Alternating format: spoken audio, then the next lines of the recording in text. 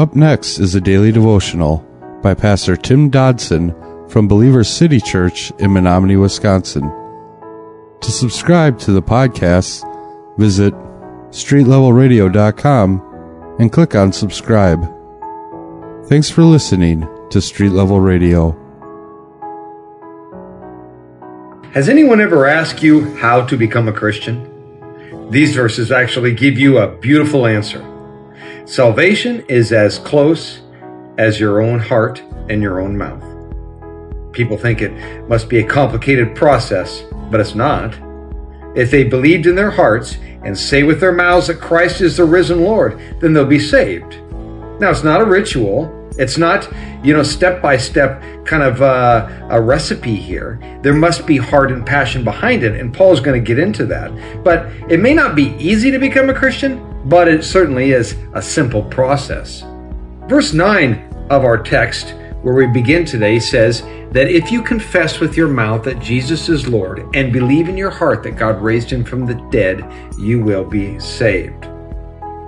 The Living Bible renders this, if you tell others with your own mouth that Jesus Christ is your Lord and believe in your own heart that God has raised him from the dead, you will be saved. If you confess. Mark chapter 12 verse 30 says, you shall love the Lord your God with all your heart and with all your soul, with all your mind and with all your strength. So that sheds a little light of clarity on what it means to love the Lord.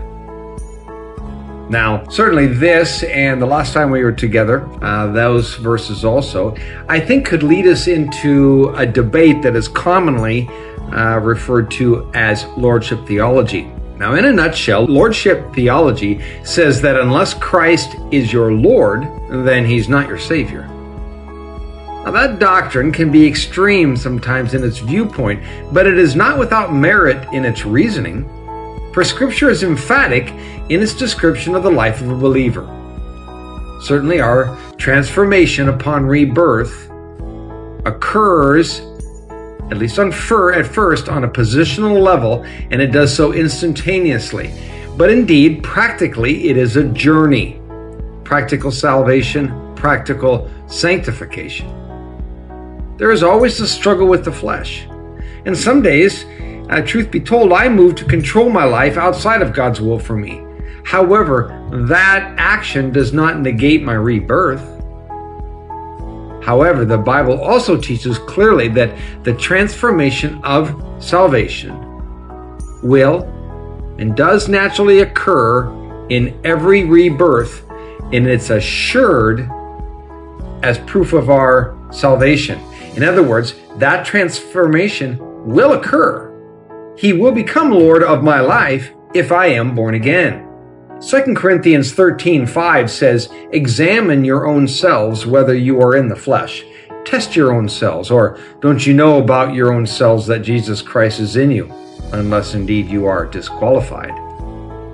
So we must always resist the temptation to somehow rewrite or ignore what is essentially vast passages of Scripture to somehow provide ourselves as an excuse or a way out of this matter of him needing to be Lord of our lives. For this salvation metamorphosis, gang, that's not an option, it's a fact.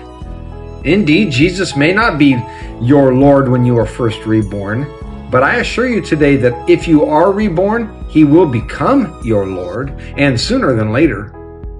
It is an absolute and undying reality. To believe otherwise is simply to deny the very living Word of God and the power of the indwelling Holy Spirit. It says we must believe in our heart. Now that's important, not just in our heads, for it's the heart that is the center of our passions. It's the heart that is the center of our desires. That's the place from which we draw out the impossible, the unthinkable.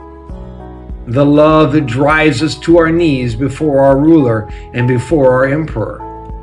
You see, if you believe in this way, you are indeed saved. Verse 10 says, "For with the heart one believes, resulting in righteousness, and with the mouth confession is made, resulting in salvation. For the scripture says, whoever believes in him will not be disappointed." Living Bible renders that, "For the scriptures tell us that no one who believes in Christ will ever be disappointed." You see, it's the mind that seeks to understand, but it is the heart that seeks to believe. And it's not enough to know of Jesus. We must know Jesus. We often will wage a war in our minds when the actual battlefield is in our hearts. The life that I have today with my wife is not earned in my brain, but in my heart.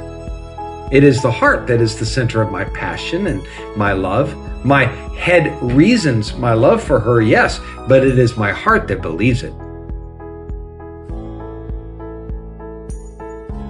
That was a daily devotional by Pastor Tim Dodson from Believer City Church in Menominee, Wisconsin. For more information on Pastor Tim Dodson or Believer City Church, visit believerstogether.com.